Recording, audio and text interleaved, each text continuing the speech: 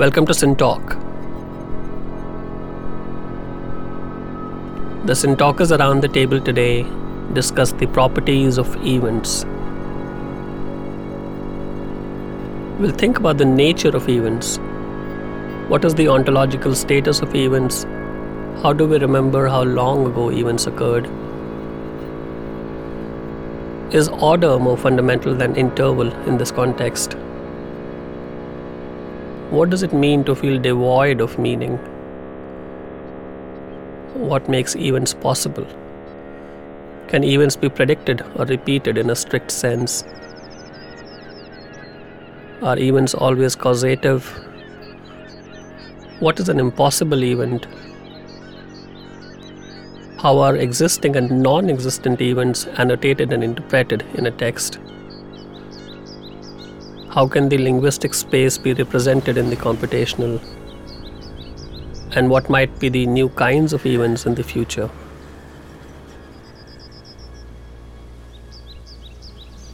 We are pleased and privileged to have three SynTalkers with us here today. Professor Anup Dhar. He is a student of philosophy and also interested in psychoanalysis and the political. He is from Ambedkar University in Delhi. Dr. Balaji Jaiprakash. He is a neuroscientist from IISc in Bangalore. He is now interested in how memories of a past help solve problems in the present. And Dr. Inderjeet Mani. He is a computational linguist and a computer scientist. He is a retired professor and is now based in Thailand.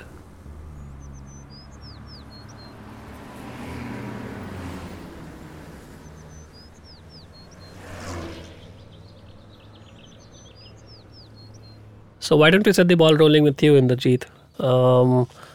Maybe in a very specific place of, if one looks at texts or other kinds of corpora, how does one go about searching for events? Is it similar to looking for an object? Is it similar to searching for an object?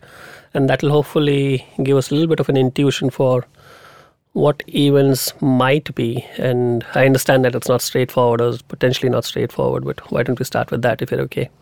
Well, thinking of it in common sense terms, events can be, all languages have ways of describing events, and typically they define at different levels they characterize at different levels of granularity. So we have, things which are like broad topics, like the Trump presidency, which is an event, and languages have ways of describing this and breaking it down into its parts, and then you have more fine-grained notions of an event, like something which occurs at a particular time, which is very constrained, like a small interval of time. So when you say granularity, Inderjeet, what do you mean? Well, you have cases like mentions of events. When you look at a text, you have different. It might be talking about an assassination, and you refer to the bombing, and so these are all different ways of mentioning the event. So this is very fine-grained at the level of text. You're looking at inflected, verbs and verb endings, and or you might have nouns which are talking about events being referred to by nouns. So those are very microscopic reflexes of these events. But they may also be underlying events which are not described directly, but like an assassination may not be mentioned explicitly by the word assassination, but there may be all these different stages which are described. And the cluster of all of these reflexes and nouns and verbs could be... Yeah. It's not so much a cluster as it has an internal structure. So these events typically have... unlike objects in the world, we think objects have a lifetime, but typically language doesn't assign objects temporal properties in the way it assigns events temporal properties. So That's events, so interesting. Through mechanisms like tense and various kinds of auxiliary verbs like will, able to indicate the future, for example. And then there's also stages, whether an event is completed or ongoing. So you have grammatical mechanisms. This is called grammatical aspect, where you have things like, perfective. It indicates the event was completed. Whereas he built the house. Whereas you could indicate that something is ongoing. So different languages have a way of encoding that. You might use a progressive form, like he was building the house. Right. It doesn't indicate that it's necessarily been completed. So these temporal properties of events, their substructure, and the various reflexes, mentions in the text, these are annotated in corpora, and so you look for specific, evidence in the corpus for events, and then you mark them up using. So annotation is the first step. Yes. So if one gives the raw text to some kind of an AI machine or a computer scientist or some kind of an algorithm, can you just start off with that, or annotation is a necessary? There are various approaches. I mean, there's an completely supervised approach where you develop a set of guidelines for which events to mark up and how to do it. Right. And then somebody use an editing tool to mark up these events, and then you compare different annotations to make sure the annotation is reliable across annotators. And then you generate a lot of training data for the machines, and then the algorithms kick in and learn. They treat the human annotations as the ground truth.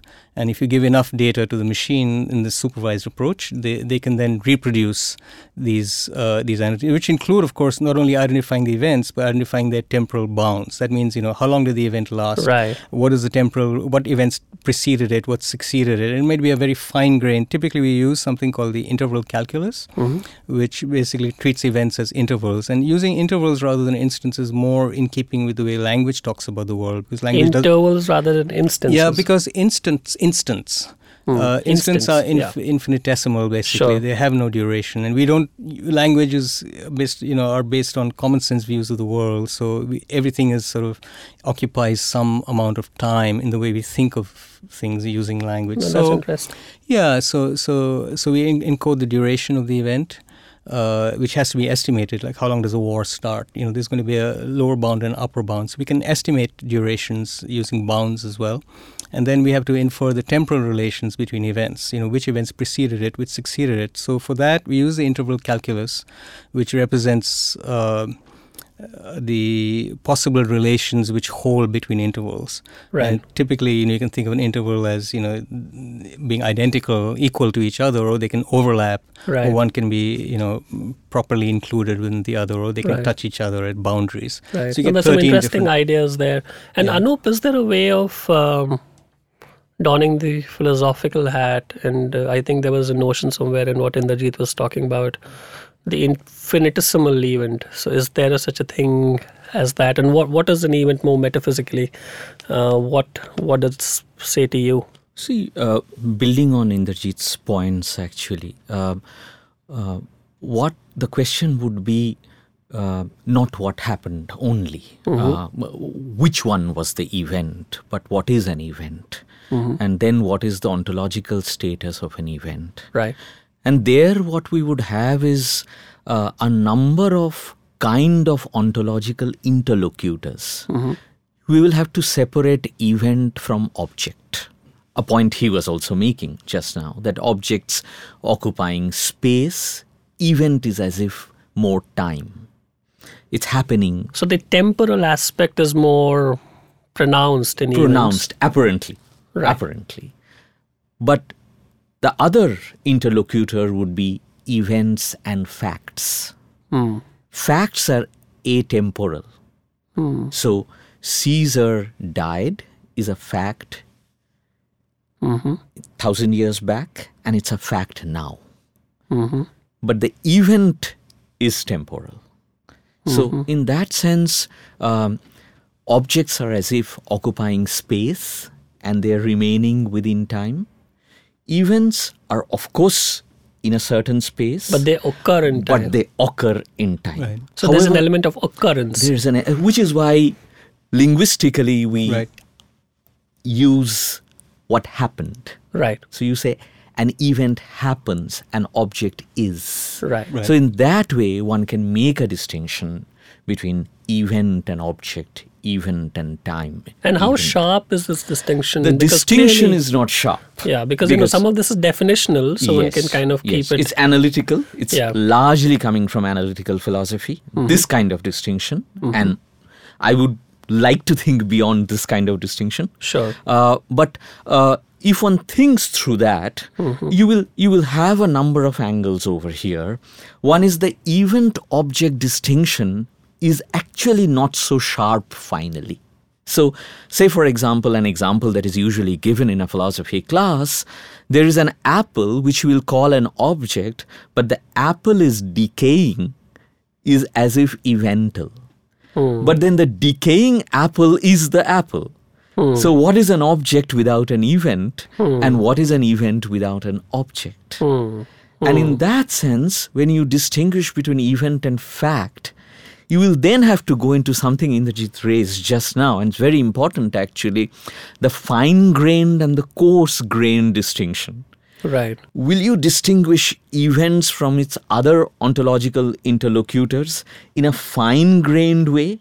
So, the example that is given in philosophy classes would be that Caesar was stabbed by Brutus, and Caesar died a violent death. Right. Now, are they the same or are they different? Right. Do they together constitute the event? Right. Or are they two moments in this? And why is this an important question? Why does it have a status beyond hair splitting, if you know what I mean? See, there are some philosophers who want a fine-grained understanding of events securely. When might that be important is the If I question. can just interject here. Yes. So one clear example to answer your question is with places. We assume places are essentially like objects, Right. and that they have they sort of last. Right. But anybody who looks at a map, a more ancient map, knows that geography is always changing,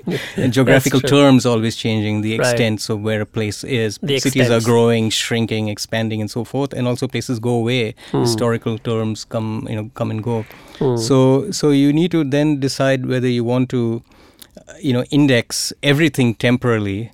So ultimately, it's a question of where do things belong? Do they belong inside the predicates associated with events? Are they So in attached to that them sense- directly, or are they really? You want to attach them to objects as well? Right. So it's really a question of which things are viewed as intrinsic and Right. which are viewed as more extrinsic. But everything is indexable temporally and spatially, and time behaves a bit differently from space. But at a very abstract level, you could think of them Spatio-temporal. you can think of them as spatial-temporal regions. Yeah, but and place is closer to an object rather than a fact. it has this object-like feel to Right. it, Right. and it has. No, that's so yeah, interesting. Balaji, how does all of this get encoded in our heads? The manner in which we store facts, is that different from the manner in which something more episodic with an element of time or interval, a sequence, or some temporal characteristics? Where are you on some of this? In general, the region, neuroanatomically speaking, the region that encodes the events and facts, that turns out to be hippocampus, at least in the short time period, and that's both being encoded in the same region. Right. However, over a period of time... But are there sub-regions within the hippocampus, or that doesn't matter that much? I don't think... that's... there are sub-regions within hippocampus, but for this classification, I don't think we need to Sure. get into that. Sure. But the problem is that over a period of time, people do distinguish the idea of event and the fact in a different form of a memory. Like, for example, if you recollecting that you had spent a vacation in a beach or an island, is a recollection of an event that you are talking about. But the fact Andaman is an island and people go for a vacation would be a fact. And so facts don't happen, events happen. that's right. Events happen, and it's in relevance pretty much to you. I mean, you either it could be because of you had been there, or either you heard that somebody went there, or you learned that people go there. Or so you have experience of events? That's right. I mean, So- it's always an experience that is Right. associated with the event. If not for that, it would have been a fact. Right. So are these stored differently, the factual sort of memory versus the eventual? In the as I said, in the Episodic. short term, definitely no. It's if you remove the hippocampus, both of them are. I mean, you are equally bad in I see. being able to store these memories, right? However, in a long term, people have been trying to distinguish factual, the semantic memory versus episodic memories. Right. It's debatable. You can actually do it or not do it in terms of different regions. But yes, definitely behaviorally one can go about testing whether it is a semantic memory or it's a experiential episodic memory. Definitely you can do that. I was wondering about all the sensory experience associated with episodic memories, because you have activation not only of the visual and auditory system, but there might be smells and colors and so forth associated with a particular experience. And so the episodic memory could be very rich because it has all these associations with sensory modalities, whereas memory of a fact is more kind of propositional, abstract. So I'm wondering if that makes a difference, because you've activated Right. whole regions of your sensory cortex or something. So when you actually trying to recollect sensory memory, I don't think we do activate the sensory cortex essentially, right? But yes, true. But when we record it, we do. When we record it, and it's true that you can. It's much easier when it comes to emotional memory. You can relate to it easily. So when you recollect the emotional memory, you do activate the regions which are I see. actually associated with the emotion, right? The fear. Yeah, but is it possible to have the faculty to record new episodic memory but not record new semantic memory, if you know what I mean? So you go for this holiday to the beach, so you know that you've gone and you had that experience and you have the memory of that experience, but somehow this fact that people go to beaches for holidays, that part is not there or doesn't happen. Because that's the more complex question as opposed to the other, where we could flip this question between semantic and episodic, and that sounds straightforward. Okay. But what about this case?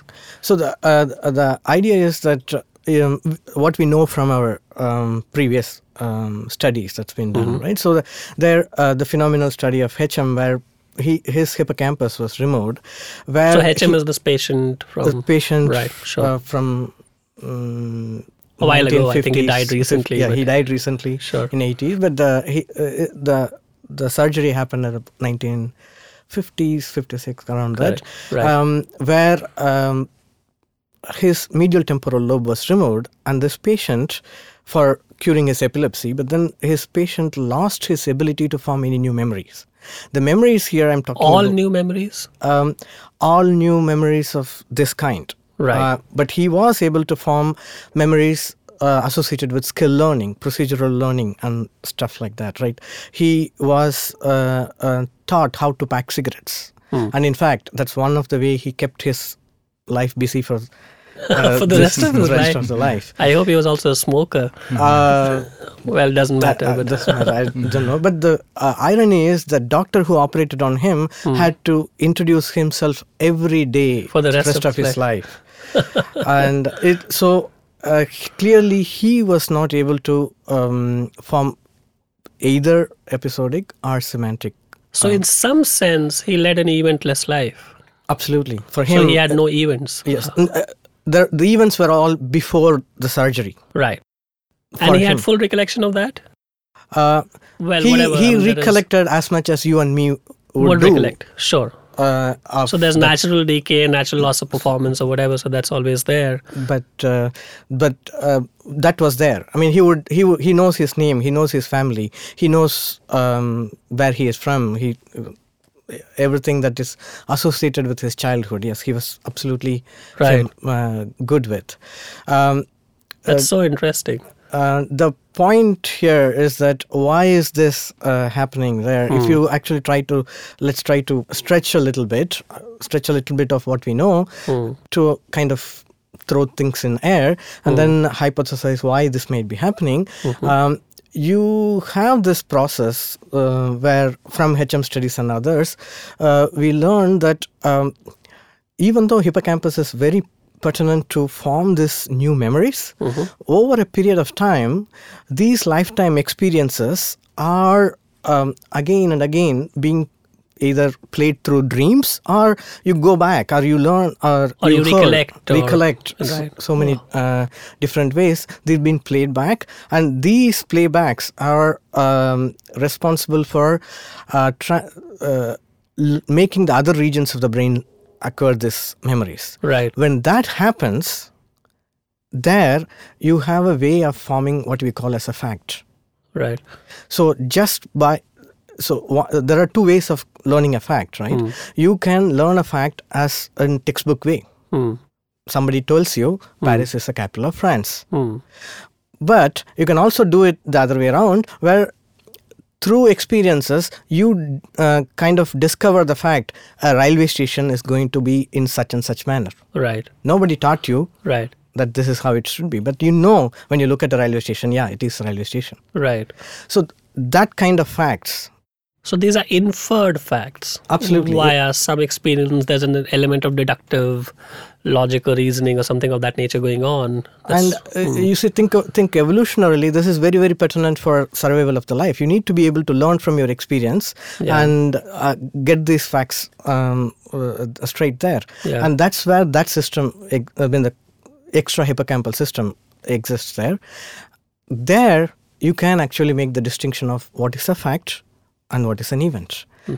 But how does correction occur in this thing? Because beliefs get revised after a while. All facts, what you store as a fact might in fact be no more than a belief. Yes. Which then needs to be corrected either because the world changed or because it was wrong. So one possibility, right? It very much depends on whom we are talking to. But one possibility is that this learning through repeated activations are very much a Bayesian kind of an inference. So, right. So you are looking at, okay, this things kind are of conditional, events, one fact influences the other and so on. You kind of get the congruent facts from many different events and put together, okay, these are all the things that happened in my life when what all saw these events, so maybe this should be a fact. Right. But then you correct it when you see substantial amount of events later, that's not true. That's so interesting. Anu, why don't we go to you? What would Lacan say to this eventless life? What does it mean to have an eventless life? And is there a way of positing or arguing for what the nature of an event is in that context? Actually, I had a question for sure, please. Balaji, actually. And building on the question of an eventless life, much of it will depend on what is an event again. So would you make a sharp distinction and try to have event clearly delineated from objects, from facts? What would be the role of properties in events? In that sense, and I'll come to your question, I think a question that would come to us twofold. One is this packing of cigarettes what now becomes his way of life, an event like the rising of the sun? One question. The other question is the question I think Indrajit was raising. What would happen to Ptolemaic facts? Because facts could be open to Copernican correction or Keplerian correction. So with respect to this person, HM, how would we understand event? Is the cigarette... So was HM changing his beliefs about things in that somewhat different state through the second part of his life, or... Okay, so he was not doing anything consciously. Right. And that's the idea of telling that there is no event. Meaning, for him, meeting with the doctor never took place in his life. So even the packing of the cigarette was not an experience? It's not an experience for him. Right. What happened was that It came out of a very simple study where he was asked to draw or trace a curve between two lines, where the two lines define a star, Sure. without actually looking at the star. You have to look at the mirror image. Sure. If you try to do it ourselves, you will see it's not an easy task, Sure. but you can do it. Sure. So when you do that, you start to make some errors, but with repeated practice, you get away with it. But right? it becomes almost a motor skill. Absolutely, right? skill learning. So, yeah. So cigarette packing was becoming a skill learning. It's pretty much like how you would learn to ride your bicycle. Right. No, so maybe riding a bicycle every day is not an event because you don't consciously experience it. It kind of goes somewhere back there. So So- then the very first time you learned the bicycle and the very first time you fell from the bicycle, that would have been an event which you would remember, I would remember, but he did not remember his first packing of the So is it cigarette. intrinsically tied to notions of repetition, to status quo, to Which where do is, we go on that? where your question was, perhaps. Right. Seen a kind of analytic perspective, we try to,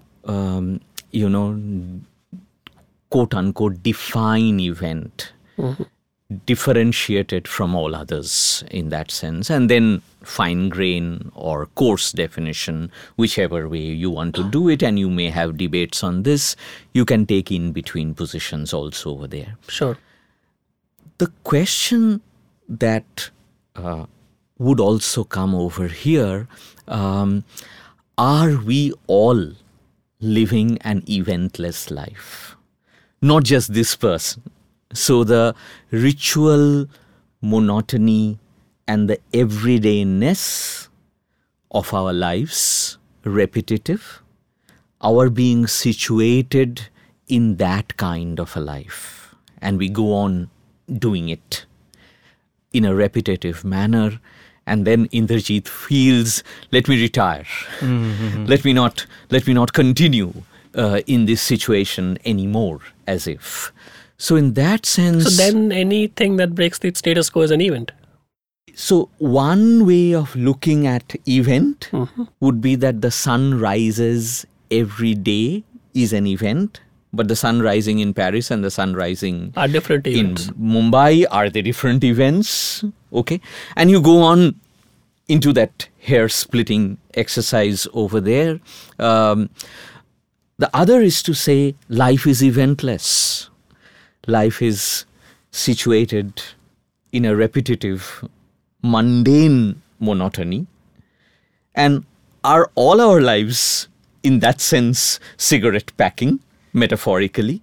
And then the event is not what happens, because so many things happen, and they But happen all the which time. is where I think the link that we just made a little while ago between experience and events is kind of interesting. Yes. Because if you experience something, whether anew or experience it at all, even if one doesn't put any postfix after that, then potentially there's something happening which you experience anew, isn't it? Yes. So you maybe don't experience the unpacking of cigarette or riding the bicycle or taking the elevator time. every day, but there are things that you experience. So in what sense do you mean that are all of us leading eventless so lives? in that sense, the question is not what happened or what happens only. Because things are always happening. Things are always happening. The question, another way of looking at the event, would be to what did not happen, what couldn't happen, what has not happened, but now it happened. Right. So, Right. So the I impossible think- becoming possible. yes. Yeah, I think this fits in very well with these, what he was alluding to with these Bayesian models, because, you're sort of, some things, are highly repetitive, and then there are things which are novel and are not really predicted, which are elements of surprise. Right. However, we are living in time, and perceptually, things have to be, we have sort of thresholds.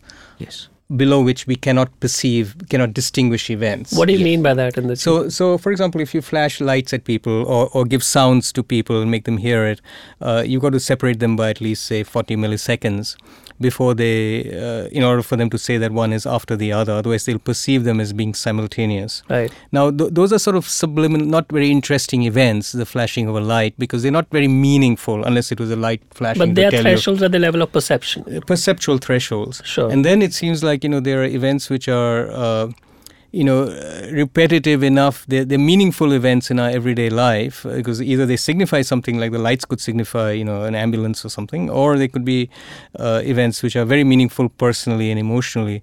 But at some level, things become routine and they compile down, and you operate as if in a sort of automaton-like fashion, and then suddenly there's an element of surprise. That's so interesting. You've got to completely adjust to it. And those events are really things which are, are surprising events, and they define kind of at a level of granularity, these are sort of major events for you because either you unlearned something which you knew before, or you made a change. So is it linked to the notion of knowledge?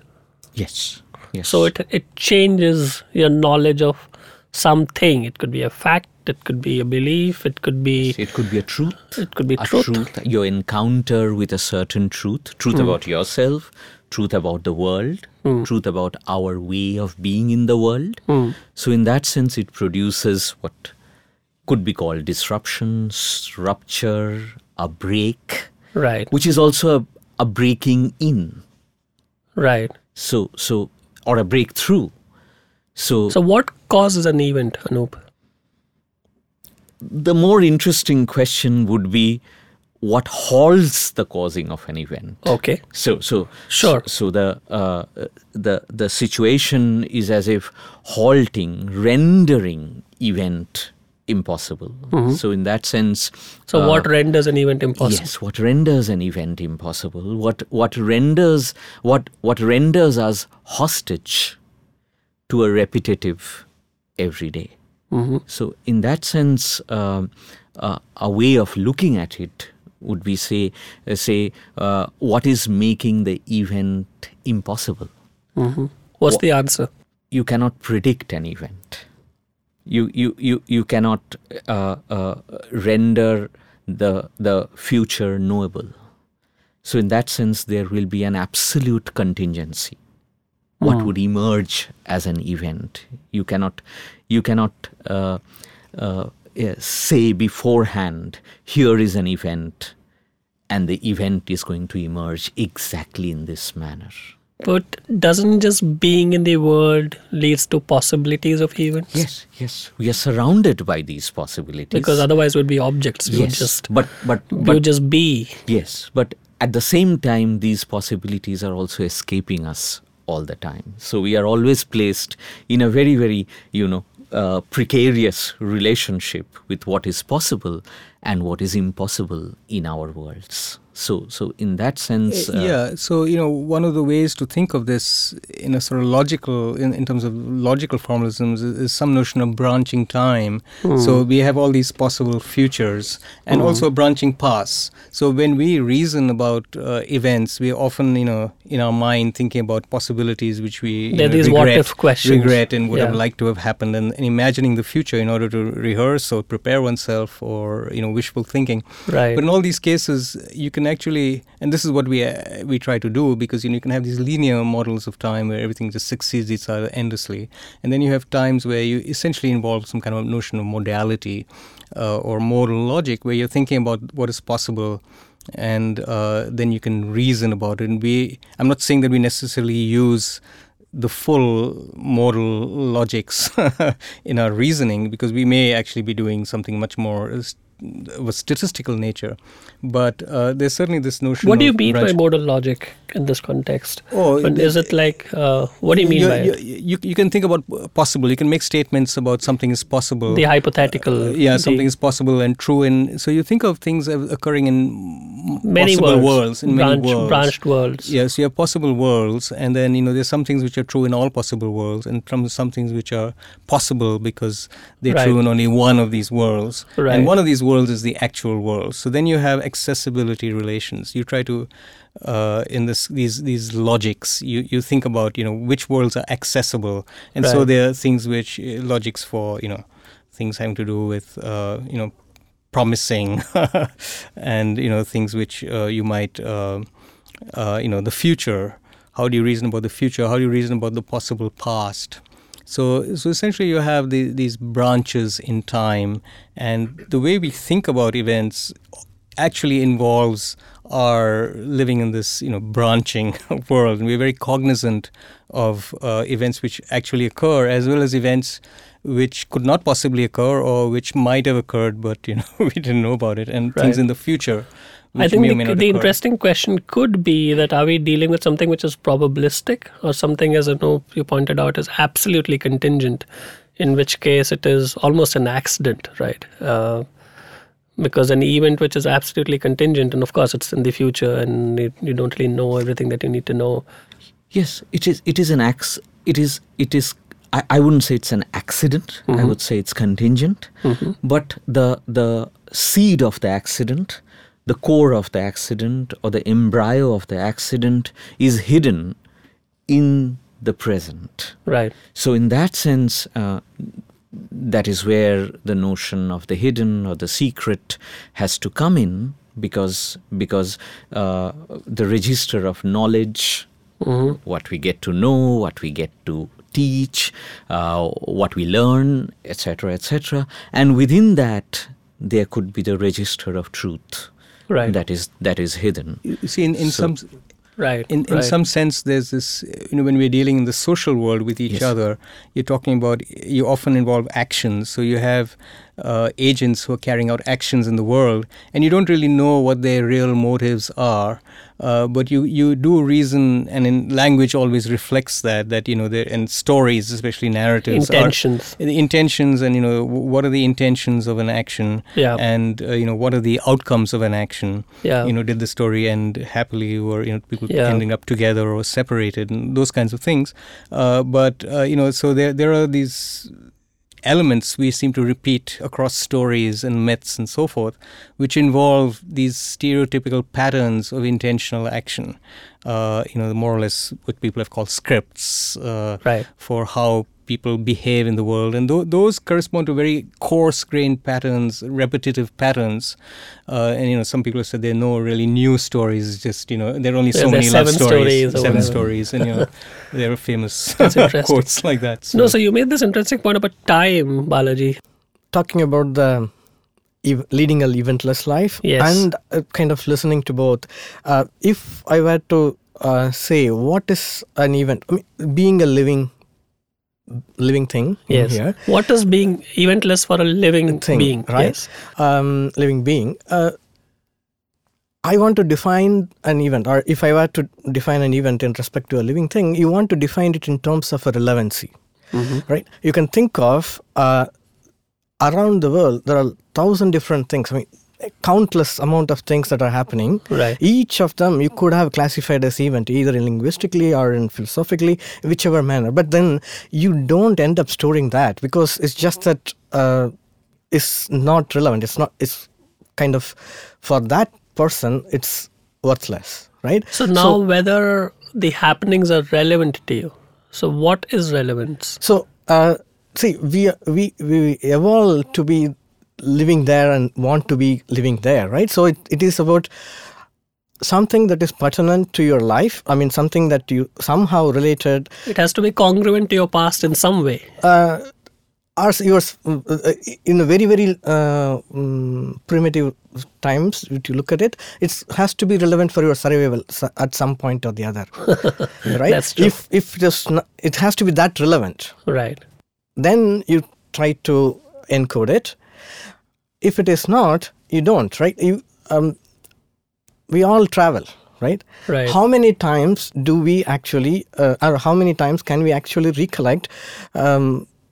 We went in the the ladder, or we just went through the tunnel? No, I don't think you want to do that every time. But then, one time when you are trying to climb up in the ladder, your luggage falls or you fall down, for Right. sure, you will Right. remember that, right? So that's where the relevance I'm pitching in.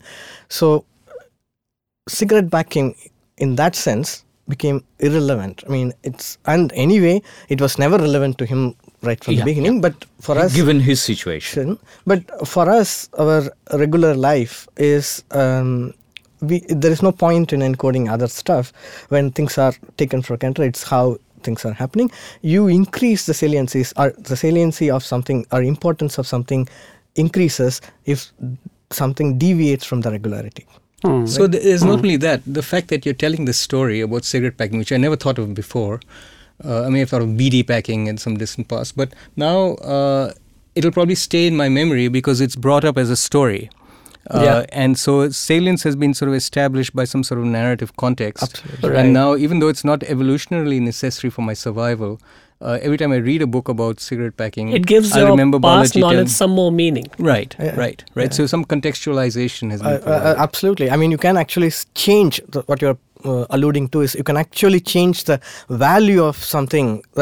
So if I were to call it as a passive events, which are events that are happening all throughout, Right. you're not paying attention to. Right. But against active events where you have actually embedded, you have taken it inside your brain, then what you are alluding to is you have the ability to change a passive event to an active event.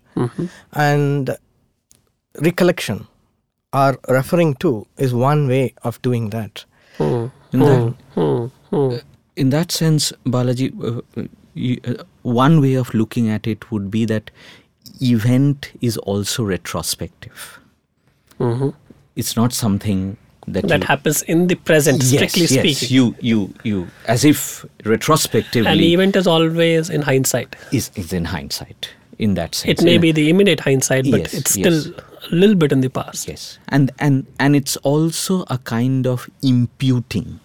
You give it the status of an event. Yes, the point Balaji is making, it's a kind of imputing actually, and then it has, as if he's saying relevance, but it has become suffused with meaning. So what percolates my world at a point? So that could be that's the time temporal dimension. Right. No, that's so beautiful. And so why don't you think of this time angle? Because, one way to think of time could be in terms of sequence or in terms of intervals, right? So as we think back on a bunch of things, even if one has stored them as events in one's head, at least I don't remember them in the precise sequence with the precise gaps. So what's happening then? What's possible? What's not possible? So again, this is getting down from the comfort zone of what we know, and we're here. Feel free to go into the zone of the speculative or slightly hypothetical. thing, coming to things that are happening in our lab and what we know from there. Sure. So it looks like you can actually think of time, the set of events happening, and then if you want to actually fully encapsulate the time, you definitely need interval and an order. Right? That would kind of put things in perspective. What it looks like is that while it's pretty nice and pretty elegantly, you can actually recollect in the recent past what has happened. In the last half an hour, can you put things in sequence? What has the happened? order of things that that has happened, and with the notion of with the feeling of what that 5 minutes is, what that 2 minutes is, what that thing, it's very much possible. However, if you try to do that, right, about what happened on your 10th birthday or a 15th birthday, or even yesterday in my case. Yeah, that depends on the individual. I mean, for me, even the day morning, I guess. So you then it becomes very, very hard. And in fact, I would like to propose, and I hypothesize, the interval accuracy and the interval memory. Right? You may know it as a fact, but that is not there for the older memories. But the order seemed to be little bit more robust. I mean, again, everybody is going to lose some of it, but you lose more of the interval than the order. Right. As the memory ages. Right. And is that It sounds quite all right, but are you saying, are you positing this in a hypothetical kind of way? Why is this not a strict enough It's hard to position? test. I mean, it's hard to. I mean, Why is it's it hard to coming- test? Whether essentially you're trying to establish whether order or intervals are more fundamental, right, to the or even if you test them independently, interval accuracy versus order accuracy, that's essentially what you're trying to do. Absolutely, yeah. So interval. But it's so subjective, so that's presumably why it's so difficult to test. Yeah, so I mean, I work with mice, and I cannot ask the mice, how do you feel about 5 minutes, right? So you have to devise other ways of looking at it, right? But if you had human guinea pigs in a lab, does it make things Human better? guinea pigs, the trouble is that we tend to use logic. Right. So when I ask you, was it 5 minutes or 10 minutes, how do I say? I might deduce it as opposed That's to... right. Right. And having said that, it's not impossible. Otherwise, I won't be earning my bread. It is possible, but we are trying there. Right. Can one pose this question in the context of texts and other kinds of Yes, corpora? you definitely can. Where So- are we on this order interval business in the Jeet? Well, we're not really at a sort of either or, because both are subject to various factors which affect the accuracy with which people can understand text Sure. in terms of what order things are happening. So if you give people text to mark up, and the same thing happens with machines as well, because they reflect the properties of the data which has been marked up. Right. You find that people are able to relate events in a text which are close to each other textually. But things which are further apart, they're not able to get the exact order in which they occurred. And likewise for... So in a way, one is influencing the other. Right. So in a way they are, because you're saying that if they're further apart, then you're not even able to if say they're the further order. apart in the text, you might get inconsistent annotations. So Right. you might, essentially, if A is before B and B is, before C, A should be before C. But if C is very far away from B, Right. then you may get some... That relationship That is relationship may be contradicted or may not be really known. It may be left unspecified. Right. So that's one sort of thing. The other thing is, how far, when you look at people reading stories, the sort of distance in time from the now seems to matter. So, if you take psychological experiments, they have people read a story and then some event happens in the story and then they have some intervening events they give them. So maybe there's somebody having a Christmas party and at the end of it they have an argument and then they go into the kitchen to do some baking or something Sure. like that to cool off. And then you come back and you said, you use a probe, like an anaphoric reference, a pronoun referring back. When you lost your temper, when you had that hysterical attack of hysteria. And you ask people to try and read that anaphor, and how long do they take to process it? So they take a much longer time if there's basically the distance of that event in the story was greater. So that's so interesting. From the event of the Anaphoric, shouting, yeah, from sure. where you are in the story. So Right. so there seem to be some sort of ability to kind of calibrate at a very coarse-grained level to sort of construct these mental models of how far apart, what the distances of things are in time, measure these times. But they use essentially approximate reasoning, order of magnitude reasoning. It's like measuring in terms of arms and fingers Right. rather than exact calculations. And those are the experiments which have, in the computational linguistics world, there's good evidence that order of magnitude reasoning is used for these kinds of distances. And is Right. there a way to quantify these things? I know it'll depend on a million things and many, many factors, but what kind of distance is very problematic and what kind of distances are relatively sharp? And I know it depends on the nature of text, how granular the text itself is, and so on. Right. I mean, it varies a lot with the type of event. I mean, people tend to agree on, things which happen a day versus much longer. But then when you try to annotate, distances in time which are shorter within a day, for example, there may be a lot of disagreements on the bounds. Like, if you think of some... an accident, you think of it as being, when you're trying to annotate how long that accident occurred as Right. described in the text. People may vary it because a lot of things are left implicit in the text. They're not made explicit. So you have to rely on common sense Right. knowledge rather than what's told to you. Right. And people have all kinds of notions of how long things might take. So there's a kind of distribution there. Where are you on this, Balaji? How sharp and coarse-grained can this be? So if one shuffles a pack of cards, obviously there are other problems with memory. So is there a time zone or a time period in which, let's say, even this order accuracy is almost 100% for most of us? Yes, I mean, again, as a neuroscientist, you want to try to put everything to a neuroanatomical basis. And you can respond on behalf of your mice if you feel uncomfortable about human beings. On behalf of mine and several other mice who sacrificed their lives. Yeah. Sure. But the point is that there are regions of the brain which respond at different points in time. So if there are times that you're talking about in very, very, very short time temporal period, the hippocampus doesn't play a role, and somewhere in between, hippocampus is very strongly linked, and much long after it doesn't come in at all. Right.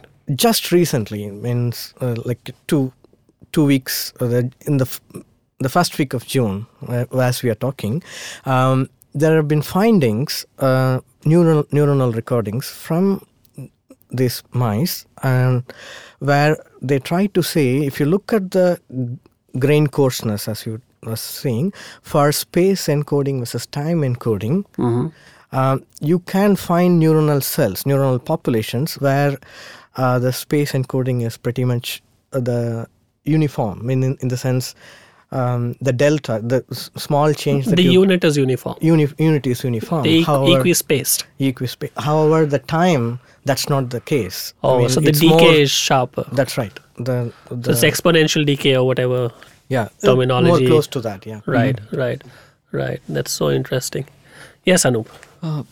In the psychoanalytic setting, we have a different experience in the sense that human beings present themselves with extraordinary knots of time, KNOTS. Sure. And say, for example, a child has witnessed parental coitus, say, for example, and the child doesn't have the conceptual wherewithal to make sense of that. The child sees it as two people fighting. And it produces an extraordinary knot of time in the child's trajectory. So historical or life historical time is not the only time. We occupy as if another temporality in terms of how we relate relevance, Balaji. The relevance of an everyday thing, parental coitus. So is an event like that ever present? Yes. Or yes. That do you mean not in that sense? Yes. Are we occupied by such evental knots, which are also time knots? But these knots could also be confabulatory knots. Complete fabrications. It could be imagined because human life is always tied to imagination, fantasy. Or so even it's not interpretation of interpretation. It's not realist. It's not real always in that sense, but it has real effects on us. So by knot you mean an emotional high point or something like that. A kind of, in fact, that is where I wanted to come in. It's as if a kind of radical interval in a monotonous order. So you go to school, you go to college, you do your PhD, you are going on, but that thing is ticking inside you as a kind of so kind of singular event which might never happen again, which you've never seen before, which you don't have conception of, maybe. Yes, and you can't make sense of it. So you can't even put signifiers on it because you have no idea what it is. So it's almost a pure object. Yes, it's a thorn stuck in the flesh, right? But stuck nevertheless, which you cannot call a thorn. Right. In that sense. Right. So in that you sense, almost don't know what it is. You almost don't know what it is, but it's not unknowable altogether. So in that sense, the evental could present itself in the human in this way. And it seems like there's, I mean, to take up that point, it seems like there's always this sort of parallel world of commentary and subjective experience and emotional overlaying of events. So when we talk about events, we have to introduce intersubjectivity and the reaction and all these sort of associations we bring to it, and certainly this sort of emotional response. I mean, that seems to be, to me, at the core of how we respond to events and stories, because we are so trained in the real world to have this sort of emotional response, and now we've got this simulated world where you agree to suspend disbelief, and then certain events have this sort of you're reasoning about these emotional outcomes and experiencing them sort of in this virtual sense, and that seems so the ontologies themselves are kind of weak. Yes. Because philosophy has typically not looked at this sort of parallel world of intersubjectivity very much. In terms of characterizing ontologies. You think of these as objects in a purely mathematical fashion, but you don't think of this sort of interactive, reacting agent. Affective core of events. True. In that sense, historical events are not the only events. Yeah. Psychobiographical, life historical events are also events. An angle Balaji was also taking. They become very important. An event could be within me. Yes. And it could be within my body. It could be within my psyche. Cocooned. Cryptid. History is scripted. Yeah. But the event is scripted within me. So in that sense, and maybe history is also carrying such cryptid moments all the time, and it's a way of retrospectively or with fidelity coming to relate to what is scripted within. Otherwise, it's a timeline. But where is the knot of time within the timeline? Where is it knotted? Let's ask Balaji, how does one encode what one has no clue about? So it's one thing to, miss a train or trip on the plane stair, but it's another to have an event or experience something or witness something that you have no idea how to place, or it's an alien event or an alien object or an alien occurrence, or some kind of a combination that you've never seen before, you're likely to see again. So because there are no associations to think of that, things of that nature. Obviously, there are sensory associations which are always there, but is there any work on things of that nature? I wonder how you can put such events in a lab. So I get that part, but actually, it's easier to view this in an analogy. Sure. With an analogy. So I take a lab mice who hasn't seen anything other than the cage that it's been bred on, the cage that has been grown, and now I take that mice and then put it inside a chamber, all right, and play a small tone, and then right after the tone, people do that. A mild food shock has been presented. Sure. So now, for that mice, this entire scenario. You mentioned food shock. Yeah, food shock.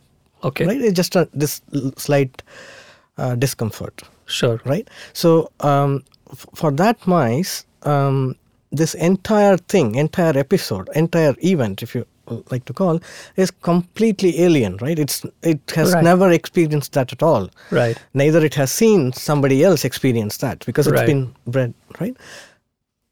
It's wonderful. The brain is striving for such situations to encode this information. Oh, is that so? Yes. So the brain is very alive for novel experiences. Is that right? Is that an inference, or that's too absolutely, plain? but that is pertinent to your survival, right? Because if you don't learn that, right, you have to do that. I mean, many think about in real wild, right? Right. So a grizzly bear looking for a salmon, right? It need to keep track of what is routine and what is not routine, right? It needs to know the exceptions, but exceptions are still very different from these singular events. That's true. So the one way you think of singular, the reason why it becomes singular is, mathematically speaking, is that there is an extremely sudden change. The rate of change is Right. so high that you think of that as a singular event, right? Right. So you don't want to think in terms of continuum, right? So you can still, the same thing holds here, right? So, something that fast happens, and it is life. It's a matter of life and death. You better encode that Right. if you want to survive. Right. Right. Right. So right. a general rule of thumb, if you like it, you can call it as the Newton's law of psychology, if you like it, is a learning rule called Rescorla and Wagner, put forward by these two, which says the amount of learning or amount of encoding you do is directly proportional to the amount of surprise. Oh, that's loosely so put. beautiful. That's just completely loosely put, but that's, And do all of you agree on this? Is this straightforward?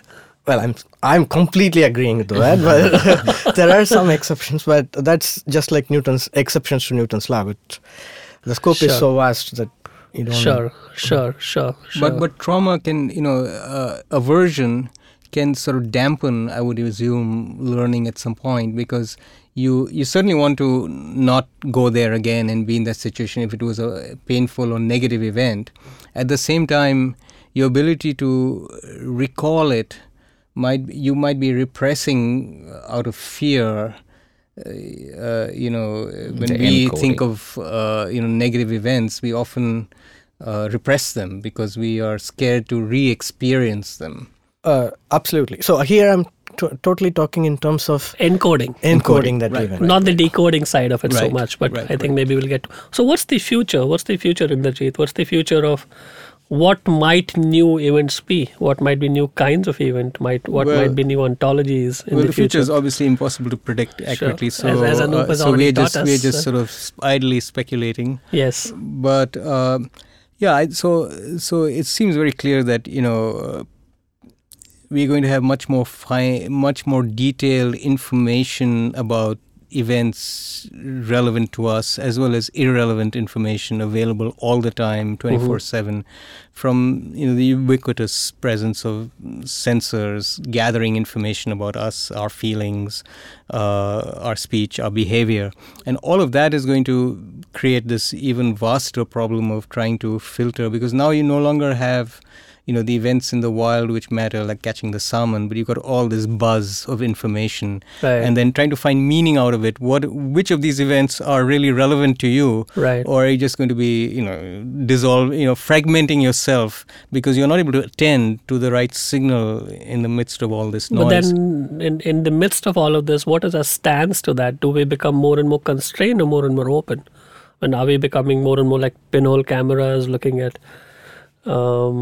because presumably if there's more information as a fraction, you might be catching less, but overall you're catching more. Is there a way to... Yeah, maybe think we of have it a that bit way? deeper baskets to collect things in, because we're evolving and adapting to this changed environment. But clearly, the introduction of technology into our everyday lives changes the way, it sort of mediates between us and the world. And as That's the true. mediation becomes more and more ubiquitous and intrusive, we're going to have less and less say in terms of what is, psychologically already, people are inundated with information, and a lot of it is selected by, forces larger than us to Right. determine what will be fed us and what will not be fed us. So That's right. instead of, using your own sensory organs, you've got this mediated technology blasting certain kinds of Which in events a at you. strict sense, at least in an objective sense, is not an event because it's come to you via an algorithm or something. So True. So then the selection, you are going to have to adapt, and maybe, we will adapt, of course, being, eminently Sure. adaptable. But at the same time, we may risk losing certain kinds of sense of integrity of the personality, I think, because you're so fragmented by different things, you become a sort of, you might become a kind of space cadet, as it were. just Interesting. sort of getting So what are the adaptations likely to be like? I know you're taking like moonshots at what the future might be like, so you're likely Yes. to be more wrong here than some of the previous things that you spoke about, but still. Probably that. Even this, the idea of the larger surprise, thus you do encode the things. So you can actually think of that as But it's also about the number of surprises, right? You can't have like 10 surprises every day, irrespective of. Do you know what I mean? Yeah. There's probably an upper limit to the number of surprises that you can have, right? So kinds of surprises, right? So at some point, what you are trying to say is, as you keep increasing this set, right, the occupancy of the set, the new information is going to overlap with something or the other. So that it's not any longer a surprise. So you have to adapt probably to say that, okay, this set of information is important to me. I have to encode that. Right. So the person maybe I can see who can make that better choice. Okay? Right. I'm going to stick to this. And look here, encodes that. It's not that he's going to survive, the other person is not, but he made a choice, or she made a choice to do this and not the other. And neuroanatomically, those choices help, or we kind of in a bind a little bit? Does it help to decide that I'm going to focus on this and not focus on this? Or there is something always a give and take, right? You are restricting yourself in saying that, okay, I'm going to only doing this. The cost is the explorative nature, so you don't widen your palette. Right. On the other hand, you have a better ability, and you are utilizing your time much better and focusing just that and learning about all that you can have. So no, that's nice. I think that's interesting. Over to you, Anup. I think as a philosopher, you have greater latitude. And what's the future, and what might be the nature of new events, new kinds of events? Can I build on the discussion that happened between yes. surprise and encoding? And yes. It was beautiful, the discussion that happened between the two of them. My feeling is that if the element of surprise is high, or it's trauma, it is so much of a surprise. It is shattering. It is possible that the encoding will happen elsewhere. And one way of looking at it in earlier days would be to say it would get encoded in the unconscious. Right. But contemporary neurobiology of dreams is giving us a sense that the brain is capable of extraordinary encodings, building on that surprise or trauma. So I agree with Balaji actually, but I agree with you also in that sense that yes, it would be encoded, but it would be encoded in a very, very uncanny way. In a dream, maybe it will get encoded, and it will come back to us. So in that sense. So when you say encoded elsewhere, you mean encoded another way? In another way, it's the same brain. I have a very crazy way of putting it. Sure. That in a dream, the brain works in reverse gear. It starts from the frontal lobe and moves to the occipital. It generates images. Right. As if thought is before. Whereas in a daytime situation, it's the world. So as if the brain is moving in reverse gear. So that's the elsewhere, nothing more. Sure. Nothing more. And in that sense, it will get encoded.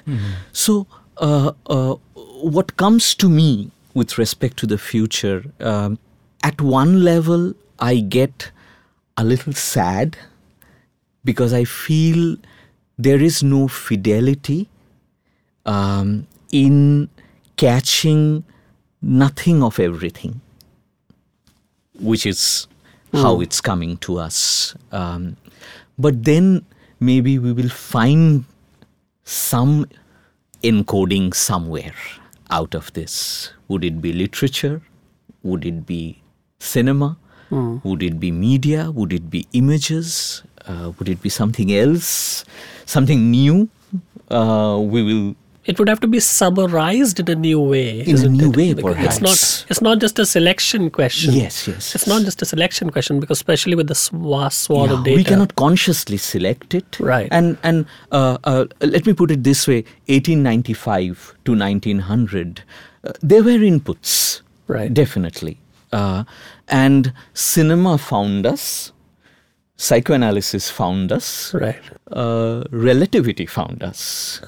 So 1905. Yes. 1905. Right. Right. So in that sense, something will find us rather than we finding something necessarily sometimes, and humanity will make sense of it in some form or the other. And relate to the evental in a certain So way. you almost anticipate a new way of encoding / decoding / summarizing. Yes. You see, this is where I think our freedom lies, because as you have more data about individuals and collections of groups of people, then behavior becomes more predictable and manipulable, of course, as we know. Right. And that is going to accelerate as a social trend. And good things can also come out of it, apart from power inequalities due to power relations. But you can get better medical results for treatments for diseases and so forth. On the other hand, the human being is going to become more of an automaton in terms of this external view, because their behavior can be predicted from us at a biological level, at a behavioral level, and so there's much more sort of understanding. But that understanding is not the same as self-knowledge and self-experience. So the ability to do this kind of, as primary encoders, we are able to sort of express our own freedom by choosing how to interpret this world, and we'll come up with new ways, as you're suggesting. And there, in a sense, we are no longer automata, because we are sort of creative souls. What could the form be of this new thing? And we'll end with that. What could the form be? Very difficult question. Of course. I really don't know. Something will find us, something will get founded, or maybe it's already there. We are not yet sensing it in an encoded manner. So it's